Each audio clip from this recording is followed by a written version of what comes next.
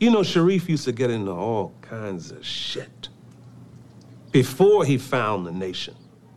Now, I'm no Muslim, but I agree with some of the things they say regarding black people.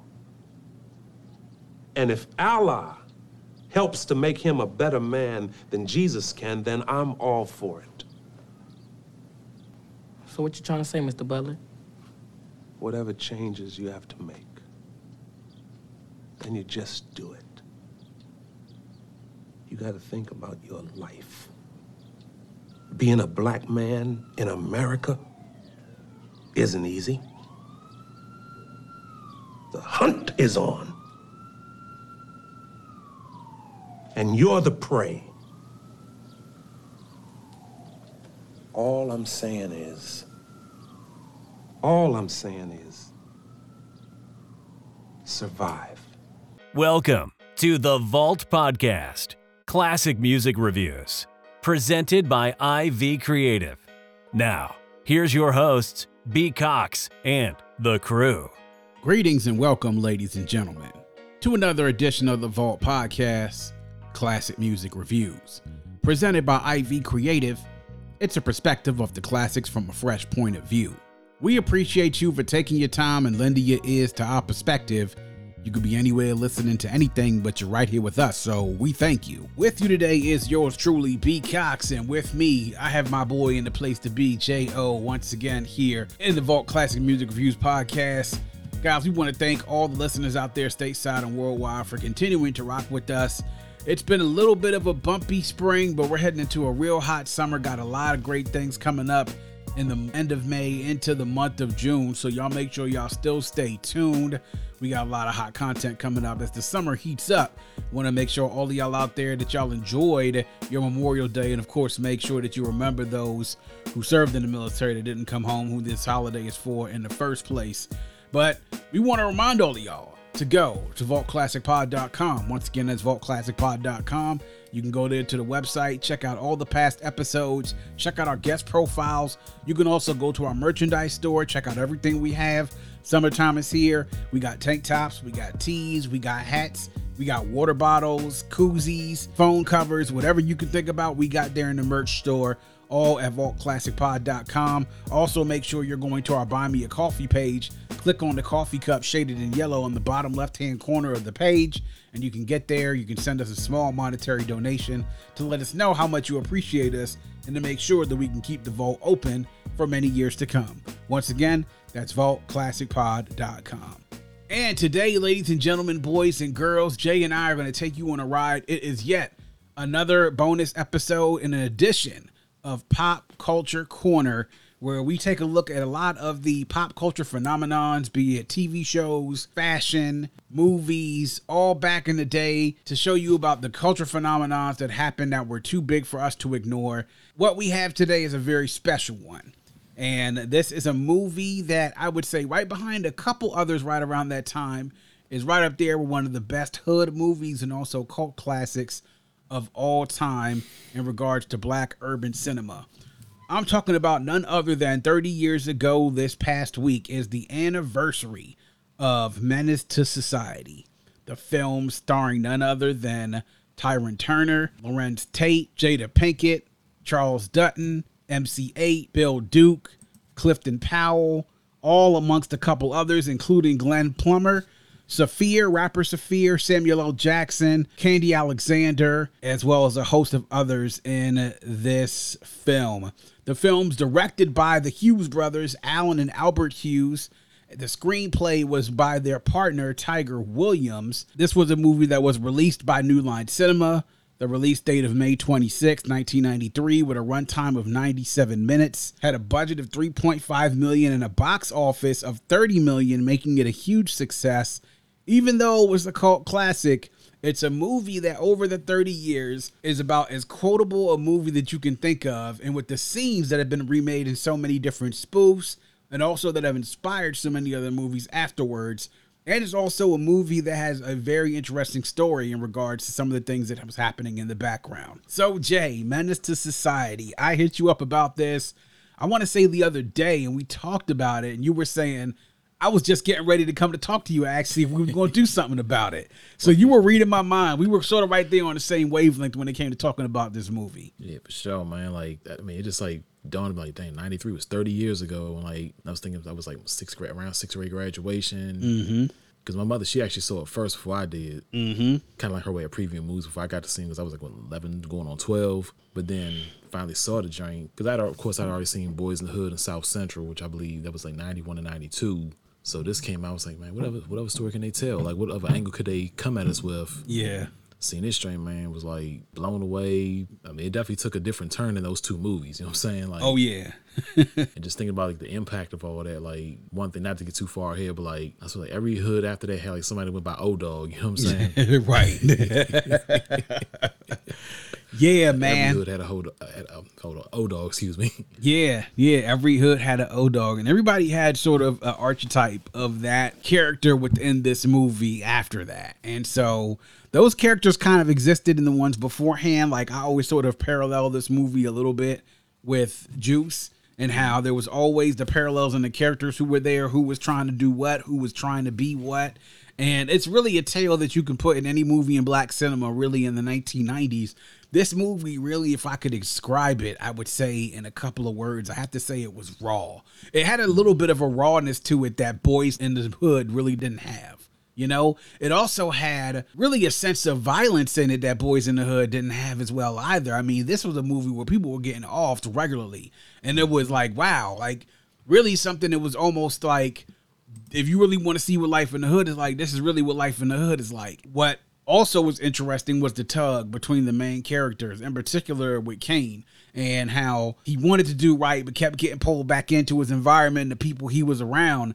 And despite all the different voices around him, and we'll get into the story in just a second, his grandparents, Ronnie, Purnell, O-Dog, AWACS, and then his own personal ways and wanting his gain to be able to get that status symbol, I guess, where he was, but then also being reminded of the consequences at a daily basis. I think I remember hearing somebody talk about this movie recently and said, yo, Kane had warning signs in front of him constantly, and he ran past every single one of those red lights until somebody hit his ass, you know? And I was like, that's true, you know? It definitely is true.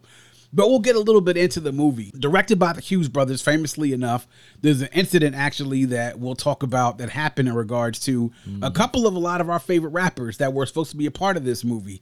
Just to go through again, we'll go through the cast listing. Now, Tyron Turner played Kane, KD Kane Lawson as it is. KD is what his grandparents called him. Was played by Tyron Turner. He's the main character in this movie. Lorenz Tate played Kevin O-Dog Anderson. That was Kane's right-hand man, his homeboy. MC8 played AWACS. Clifton Powell played a dude sort of around the neighborhood. I can't necessarily say that was Kane's boy or O-Dog's boy, Chauncey. Jada Pinkett played Ronnie. Ronnie was their homegirl from around the way who had a son. Her son was by James Purnell Richards, played by Glenn Plummer, who at that point was in prison and was doing a life sentence. Pooh Man was in there as Doc. Too Short as Lou Loke. Then you had two other characters, Stacy, played by Ryan Williams, and then Sharif, played by Vontae Sweet. And Sharif was O-Dog's and AWACS's and Kane's boy, who was kind of a little bit of a knucklehead as a kid, but then turned his life around to just become Muslim. Now, the other important character in this was Mr. Butler, who was Sharif's father, who also was played by none other than Charles S. Dutton of rock fame. And this was right in the point where Charles S. Dutton was really starting to come into a lot of our consciousness because rock was such a big hit on Fox, you know, especially in our community, Jay. Absolutely. You know, so there were a lot of other appearances in here. Samuel L. Jackson in a flashback scene played Kane's father, Tat Lawson. Candy Alexander played his mother, Karen. A cast in here that I think fit pretty well together. But we'll go a little bit into some of the things behind the scenes. Now, supposedly, the roles for Kane and Sharif were originally supposed to have gone to Spice One and Tupac, but they were later fired by the Hughes brothers, and they said mostly they were being fired because Tupac was causing a lot of trouble on set. And one of the problems that Tupac had was that he was angry is that he wasn't told supposedly that Sharif was going to turn Muslim. He said that he didn't like the characterization of Sharif when there were a lot of people who were his contemporaries were sort of similar to the personas that they were as artists, and he was playing somebody that was sort of stoic, that was sort of, I guess, this do right, and I don't think he necessarily agreed with that. He ended up getting fired from the set, and Alan Hughes says is that their take on it was that every time he got ready to rehearse, he had an opinion about Sharif. He said he wanted them to put in the script why Sharif turned Muslim. And then he was like, show me why I turned Muslim. Then they wouldn't do it. And that's what angered him. And then basically they had to fire him. And then 6 months after that, Tupac ends up assaulting Alan Hughes. And then he's found guilty of assault and battery. That sort of took a turn. So instead of having Spice One and Tupac play Kane and Sharif, it ended up being Tyrone Turner and Vontae Sweet. Now, the role of AWACS was supposed to be played by NWA rapper MC Ren, but he later turned down the role after he joined the Nation of Islam in 1992. So who replaced him? None other than MC8, who played the role of AWACS. And AWACS is a very pivotal character in this movie. MC8 himself also contributing to the soundtrack of Menace to Society. Also, another little known fact, supposedly Eazy-E was supposed to play O-Dog, but was dropped to the cast due to the fact that he was trying to also control the character of O-Dog. So he ended up being replaced by none other than Lorenz Tate. And thinking about it now, Jay, it's kind of hard to think about anybody else other than the characters playing who actually played them, right? Because that's what we know it to be. But to hear that is just kind of crazy to hear about it afterwards. Yeah, absolutely. Yeah. So kind of like ties like the whole thing for Boys in the Hood, how like NWA was supposed to play Doughboy's crew. Yeah, you know what I'm saying? So then it's like, wow, that influence like extends over to this movie too. I wasn't aware of that one. Yeah, tell me about it, man. Yeah, it's crazy. So into a little bit of the movie. So here's the deal. Kane is coming up. They live in Watts, and he's with his boy O-Dog. Now, in the beginning of the movie, they run into this problem where they go to the liquor store to buy some beer, and or should I say malt liquor? Excuse me. And so the cashier is there, the famous "hurry up and buy" type of line where everyone got that, and also the other famous line of "I feel sorry for your mother," which eventually causes O-Dog to go after them and then shoots the cashier and the wife and took the surveillance tape. And then he also takes money out of the clerk's wallet and a cash register, and then they run out of there. So that's just crazy how that whole thing started. That's the beginning of the movie. Also, another famous scene near the beginning of the movie is the crackhead scene. The crackhead is trying to get money for them, and he wants to sell them cheeseburgers, man. Like, man, I got these cheeseburgers, man. They double cheeseburgers, too. With O-Dog responding, nigga, I don't want no motherfucking cheeseburgers. With the crackhead now giving the famous line that has been replayed in Menace to Society, saying that he would suck his dick, and then O-Dog shoots him and then takes and he asks for clarification. Yeah, exactly. He asked for clarification. The fuck you just said. And then he shot him, and then he took the cheeseburgers and asked his homies rolling with him if they wanted some cheeseburgers. Gangster as shit. So throughout the movie, all these different things happen. O-Dog takes a surveillance tape and brings them to all the friends, and Kane's kind of annoyed by it, like, yo, man, why are you showing everybody the tape? You just murdered somebody on tape, dude, and I was present. Like, what the fuck is wrong with you, right? So all this stuff is sort of happening. They're also involved in these insurance schemes, which Chauncey is involved with, trying to get stuff with car insurance schemes and them trying to flip a bag off of that. And that was all part of the storyline. The famous scene there with Chauncey, with the white guy coming there to get his take a part of this insurance scheme, and Chauncey basically telling the motherfucker, "You only come around here because you want niggas to steal for you, right, motherfucker?" And then there was also one of the bigger parts in this scene is when Kane and his cousin Harold are then carjacked when they're leaving a party, and then Harold gets murdered with Kane being shot. And later on, what O-Dog wants to do with AWACS and Kane is to go find the dudes that carjacked them and then smoke them. And then Kane acts like he's down with it, but then eventually chickens out, which leaves O-Dog and AWACS to basically hunt these dudes down and kill them. So we're full into it right now. We're probably not even halfway through the movie, and a few people have already been murdered. So that's. I will say with Kane though, like, I mean, in that whole thing, Kane didn't actually kill anybody. I mean, he was busting a dude, and like, you know what I'm saying, the builders was hitting him. Yeah, right. But he kept on running, but then he got around the corner to AWACS, and it was night. Exactly. Dude called AWACS, called up on him, like, come here, homie, I got you, man. I got his ass. That was a Desert Eagle. So yeah, God, exactly. He ain't walking away from that one. Yeah. So through all this is happening, Sharif and Stacy decide that they're going to go to Kansas to get away from Watts and get away from LA and Cali, and that they're going to leave. And so throughout all this, Kane is sort of being bombarded from his grandfather and from Sharif's father that he needs to change his way, that he's going to end up dead or in prison. But Kane keeps on fucking up. What happens? Kane gets a Ford Mustang from the chop shop. What does he do? He robs dude at the drive-thru for his Dayton's. You know what I'm saying? For those fresh-ass Dayton's and his jewelry. Then while he got him in the drive-thru, what does he do? Tell the nigga to order 2 double burgers with cheese. Then he buys some coke and then cooks it up as crack and he wants to sell it. So it's like Kane is going deeper into this shit despite all the warning signs that confronted with. And then what happens then? Kane meets Elena, and then he messes around with Elena. Him and Elena smash. And throughout all this, Ronnie's kind of always present because Kane was Purnell's boy, and Purnell was somebody who looked after him sort of like a big brother and everything. And so he was sort of looking after Ronnie because that was his lady when he was out. But Ronnie's kind of always there, always wanting to look after Kane, always looking to give him advice, always trying to make sure that he's not out there in trouble. So all these things are sort of floating around the atmosphere. So after this, there's another scene in there, another famous one where Kane and Sharif were out driving and the police stopped them. And then the police basically, them getting beat up and then them putting them in the SA neighborhood, the Hispanic neighborhood, Latino neighborhood, and thinking that they were going to put them there, they're going to beat them up. But instead they didn't. They took them to the hospital.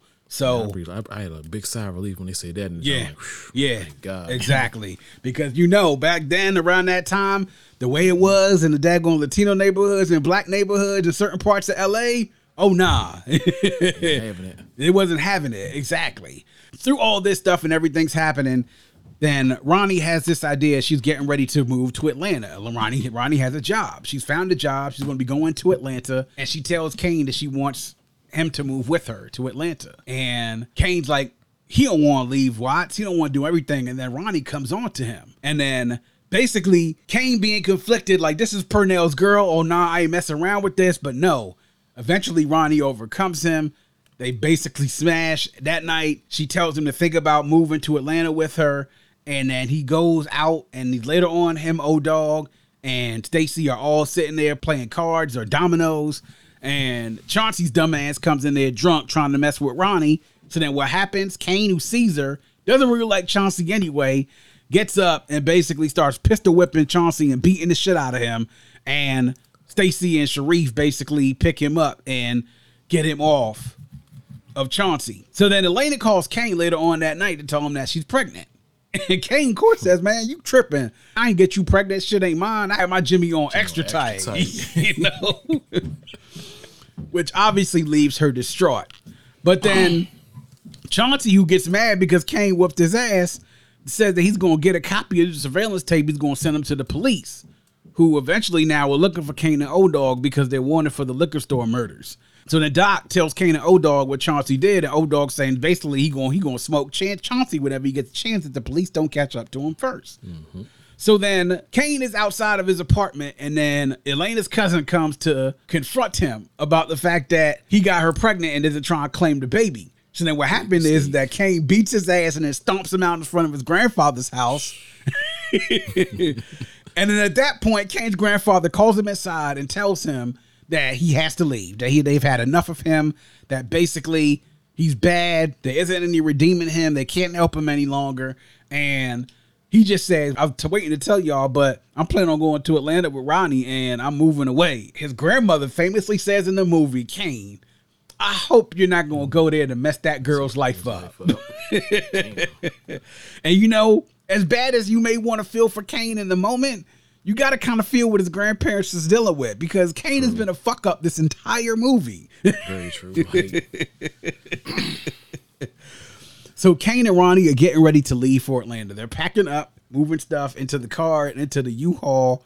And so Stacy's there, Sharif is there, and O-Dog is there reluctantly because he doesn't like the idea that Kane is leaving Watts and leaving him and leaving the neighborhood and calls his ass a sellout. So as they're getting ready to move out, and Anthony, who is Ronnie's son and Purnell's son, is out riding his big wheel.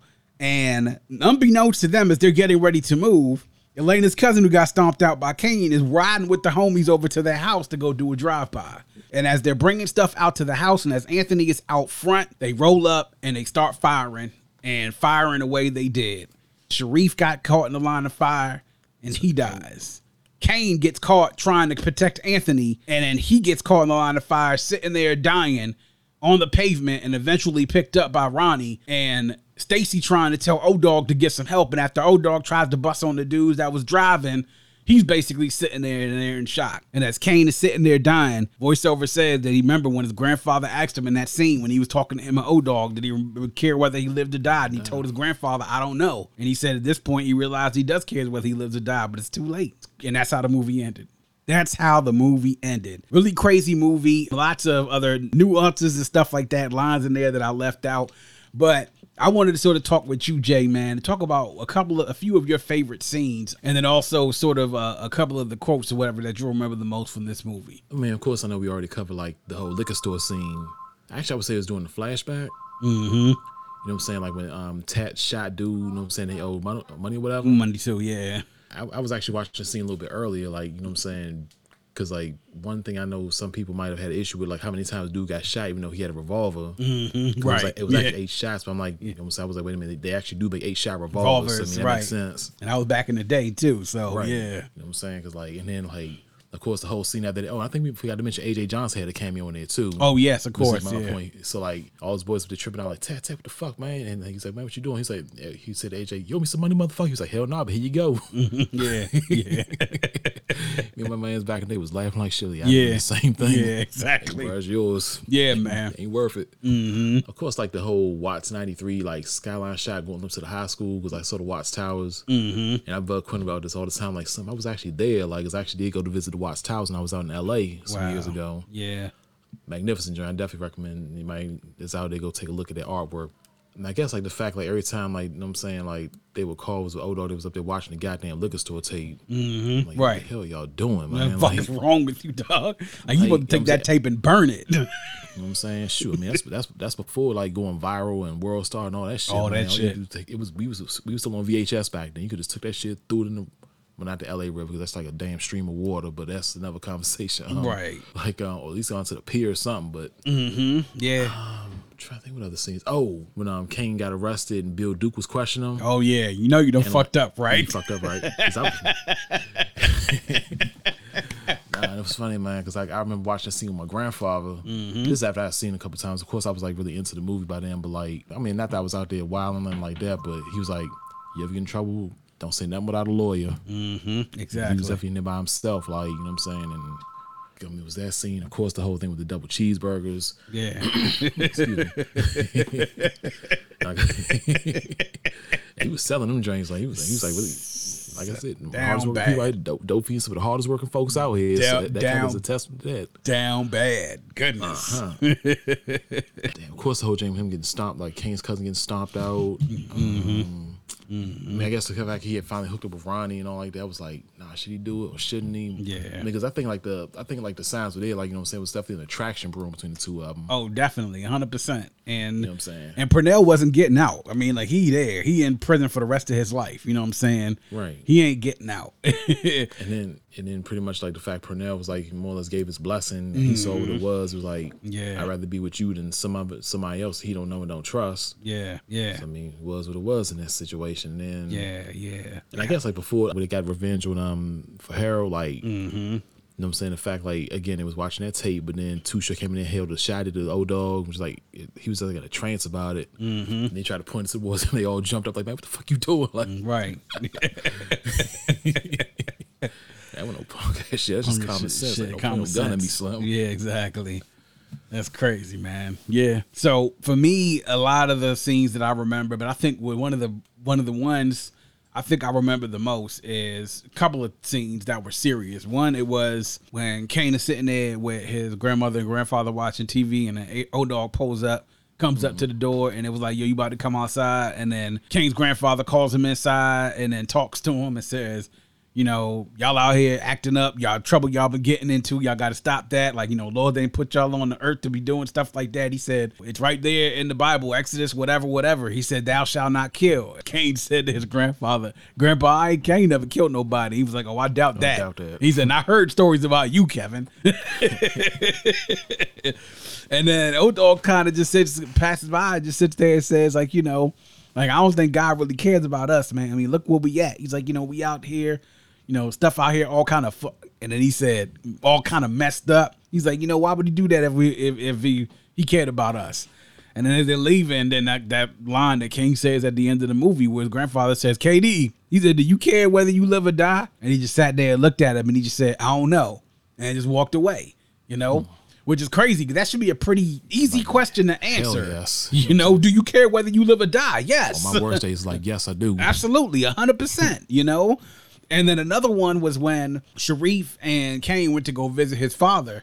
Charles Dutton's character, Mr. Butler, gives that speech where he says, back in the day, Sharif used to get in all types of stuff and, hey, but then he found Islam and he said, listen, I always didn't necessarily agree with all the stuff that Islam said and all the stuff he does. He said, but if Allah could make him a better man than Jesus ever could, then I'm all for it. And he sat there and said, like, being a black man in America isn't easy. You got to fight every day to survive. He's like, the hunt is on and you're the prey. Said, all I'm saying is survive. That always kind of stuck with me. Another scene, the scenes that are unintentionally funny to me at times is one scene when they were on the car getting ready to go run up on dudes who smoked heroin. And O-Dog was basically saying like, yo, we gonna run up on these fools, we gonna get them, man. And Kane's like, man, I'm cool, man. Just make sure I ain't doing no old people and no kids and nothing like that. You know what I'm saying? I do nothing like that. And he was just like, man, he's like, what's 11 o'clock at night, man. I forget that whole thing. Ain't no little kids out there, man. What the hell are you talking about? He's like, yo, man, I'm just saying, I ain't gonna be out there trying to do no little kids and nothing. I ain't messing with that, man. And O-Dog famously comes out and says, man, you acting like a little bitch right now. You acting real paranoid and shit. He said, now these motherfuckers done rolled up on you and your goddamn cousin and smoked them. Smoked them right there in front of you, nigga. And you ain't gonna do shit. You acting like a little bitch right now, nigga. I ain't gonna let that shit ride. And you don't need to let it ride either. We gonna get these motherfuckers. We gonna smoke them. Is you down, nigga? Fuck out there. Yeah. God damn it. Are you down, nigga? And then AWAC said, man, both of y'all niggas shut the fuck up. Y'all both out here acting like some motherfucking bitches. Scared to peel these motherfuckers' caps back. Give me back my motherfucking blunt, nigga. That's like one of the most like empowering like gang shooting speeches I've ever heard. Yes. It's like, look, man, you acting like a bitch right there, dog. These niggas smoked your cousin right in front of you. You ain't gonna sit there and do nothing, nigga. Fuck all that. You was acting like you was with it. Now you acting scared. Fuck no. So another one that I think is probably one of the most unintentionally funny scenes in this movie was the barbecue scene where Kane rolls up after he meets Elena, and he rolls up and goes up to AWACS figuring what's going on. Stacy and was like, yo, man, what's going on? Put this shit together. He's like, I don't know, man, but shit, we trying to eat. So they all sitting down there playing dominoes, smoking and drinking and shit. And then Mr. Butler rolls up and they're like, oh, Mr. Butler, what's going on, man? He's like, yo, man. Sharif was like, I was sitting here trying to tell these dudes about how, man, this drugs and alcohol is poisoning our community. Now, I'm almost outnumbered, so I just want to know what your opinion is. And he's like, man, well, I see Kevin over there trying to hide that reefer. And he was like, oh, it's all right. I used to smoke a little reefer back in my day anyway, man. It's okay. And then O-Dog told Keisha to make Mr. Butler a plate. And he's sitting there like, a nice size plate, Keisha. I want a nice size plate. And he's sitting there talking. And he's just like, man, Sharif sitting there, man, he always on us, Mr. Butler, man. What y'all be talking about at home, man? And he just sat there. He said, I don't know, this girl taking a long ass time with his plate, though. And then O-Dog was like, Keisha, hurry your ass up. Bring the motherfucking plate. Bring the motherfucking plate. It's a clip out there on YouTube, and somebody said, they made a comment like 4 or 5 years ago, said it's 2019 and Keisha still ain't brought that damn plate. Oh, snap, I gotta see that drink. I see that. Oh, man. Another unintentionally funny ass part. Well, this wasn't unintentionally funny. This was funny. This was when homeboy was with Chauncey and he was watching the boxing match. He was like, damn, look at this. He knocked his ass out just like Kane knocked your ass out last night, nigga. Call my fat pudgy motherfucker. Pudgy motherfucker. He said, man, Chauncey like, man, fuck Kane. I'm gonna hit no goddamn Kane. Pudgy motherfucker. Oh, man. And it's funny because, like, I don't know if you remember this. You might remember, like, it was a rapper called Pudgy the Fat Bastard. Mm-hmm. Yeah. Like, every time I heard that name, I thought about that scene. Thought about that scene, exactly. And then questions that I have even 30 years later, right? I still don't know what the hell years afterwards, like what the fuck was going to happen. So now Ronnie asked Kane to go to Atlanta with her, right? Now Ronnie got a job. She going to be working in Atlanta. What the fuck Kane was supposed to be doing? Good question. Like, he going to be playing daddy daycare and watching Anthony all goddamn day? Because That's how he'd have been in school, so. you know? So it's like, what the fuck was Kane supposed to do all goddamn day? Nigga ain't had no work history. All the goddamn trouble he done been in. See, he was finishing high school. No, I'm saying he just got out of high school, so no work history. Yeah, no work history. Motherfucker always been in trouble. And like, what skills did a nigga really have to be able to do anything? Was he gonna be just sitting at home and shit? So I'm just like, that kind of always stabbed me. Like, yo, Ronnie's supposed to be moving to Atlanta for this job. Like, what the fuck was Kane supposed to do when they got to Atlanta anyway? Inquiring minds, we still want to know. Then my thing is like this, right? Kane robbed the nigga for his Dayton's and his jewelry. How the fuck did the nigga get home? Right. No, even before that, how you get the Dayton's though? Exactly. How the fuck did he get the Dayton's? Did he make him go to the chop Did shop? he make him go like, hey, he probably had to take that nigga to the chop shop. Be like, yo, man, after you get your ass out this drive-through, drive here, nigga. You know what I'm saying? Like, that's like, how the fuck did he get the goddamn Dayton's and how the fuck did the dude get home? I mean, ain't like he sold from a store. They was on the vehicle, you know what I'm saying? Yeah. All we know is that Kane was rolling in a Mustang with the damn Dayton's on him. And that was it.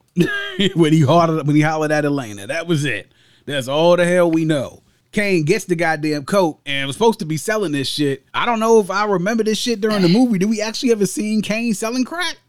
I mean, it was at one time, like in the beginning. I mean, I don't know if he like sold shit to somebody. Like, yeah. I'm talking about, when he read up. Remember when he read up with Lou Loke and he got that coke and he started cooking the shit up? Yeah. You know what I'm saying? The one thing his father taught him was how to make drugs. So, yeah. It's at one, but yeah, I mean, aside from that. Yeah, so, I don't know. Just some shit, the questions and shit that I had, man. It was just crazy. And then I don't know. But the biggest one that I have, though, was what the fuck was Kane supposed to do when he got to Atlanta in the first place? Questions, man. But yeah, Menace to Society, really, man, just a really classic hood movie, a movie that I even was talking to Damo about it, and Damo was supposed to join us. But, you know, I said, shoot, when you talk about hood movies of that era, you got to kind of put that almost like 1B behind Boys in the Hood. You know what I'm saying? And especially with importance-wise, as far as it's concerned, that just how raw it was. And a movie, like I said, 30 years later, we can quote from it. And to see where some of the people where they've gone since then, and the movie, things they've acted in since then, it's just crazy how the people we talk about that have been in that movie and how long their film careers and TV careers have been since then, man. So really cult classic movie, a really great hood movie. And then the soundtrack, which we'll talk about very briefly, a soundtrack that I think was kind of an underrated soundtrack. When you talk about like the best ones of the 90s, a lot of people talk about the Above the Rims, you know, the Juices, the Panther soundtracks, the New Jersey Drive soundtracks, the Dead Presidents soundtracks. And this one, you know, obviously had some hits on it. The biggest one that we know is, of course, the Straight Up Menace by MC8, a classic, you know. But you know, the funny thing with that is, that joint really didn't get radio play back then. It didn't, but it was after the soundtrack for the summer of '93. Absolutely, like, everybody was playing that joint. Oh yeah, absolutely, yes, yeah. And a lot of people on this soundtrack, other than MC8, Too Short was on this, Lynch Mob, Brand Nubian, Pete Rock, CL Smooth, High Five, Sugar GK, exactly. DJ Quick, of course, another one of the singles on there that was Nigga Got to Know Heart, aka Trigger Got to Know Heart by Spice One. Yes, exactly. Spice One is supposed to be in the movie, but made a contribution here on one of the biggest sounds on the soundtrack. Ant Banks as well. So there are a lot of people on this soundtrack, and producers on here: EA Ski, Dangerous Crew, Dwayne Wiggins, QD3, who actually did the music for the movie, produced the Gorillas Ain't Gangsta by the Lynch Mob.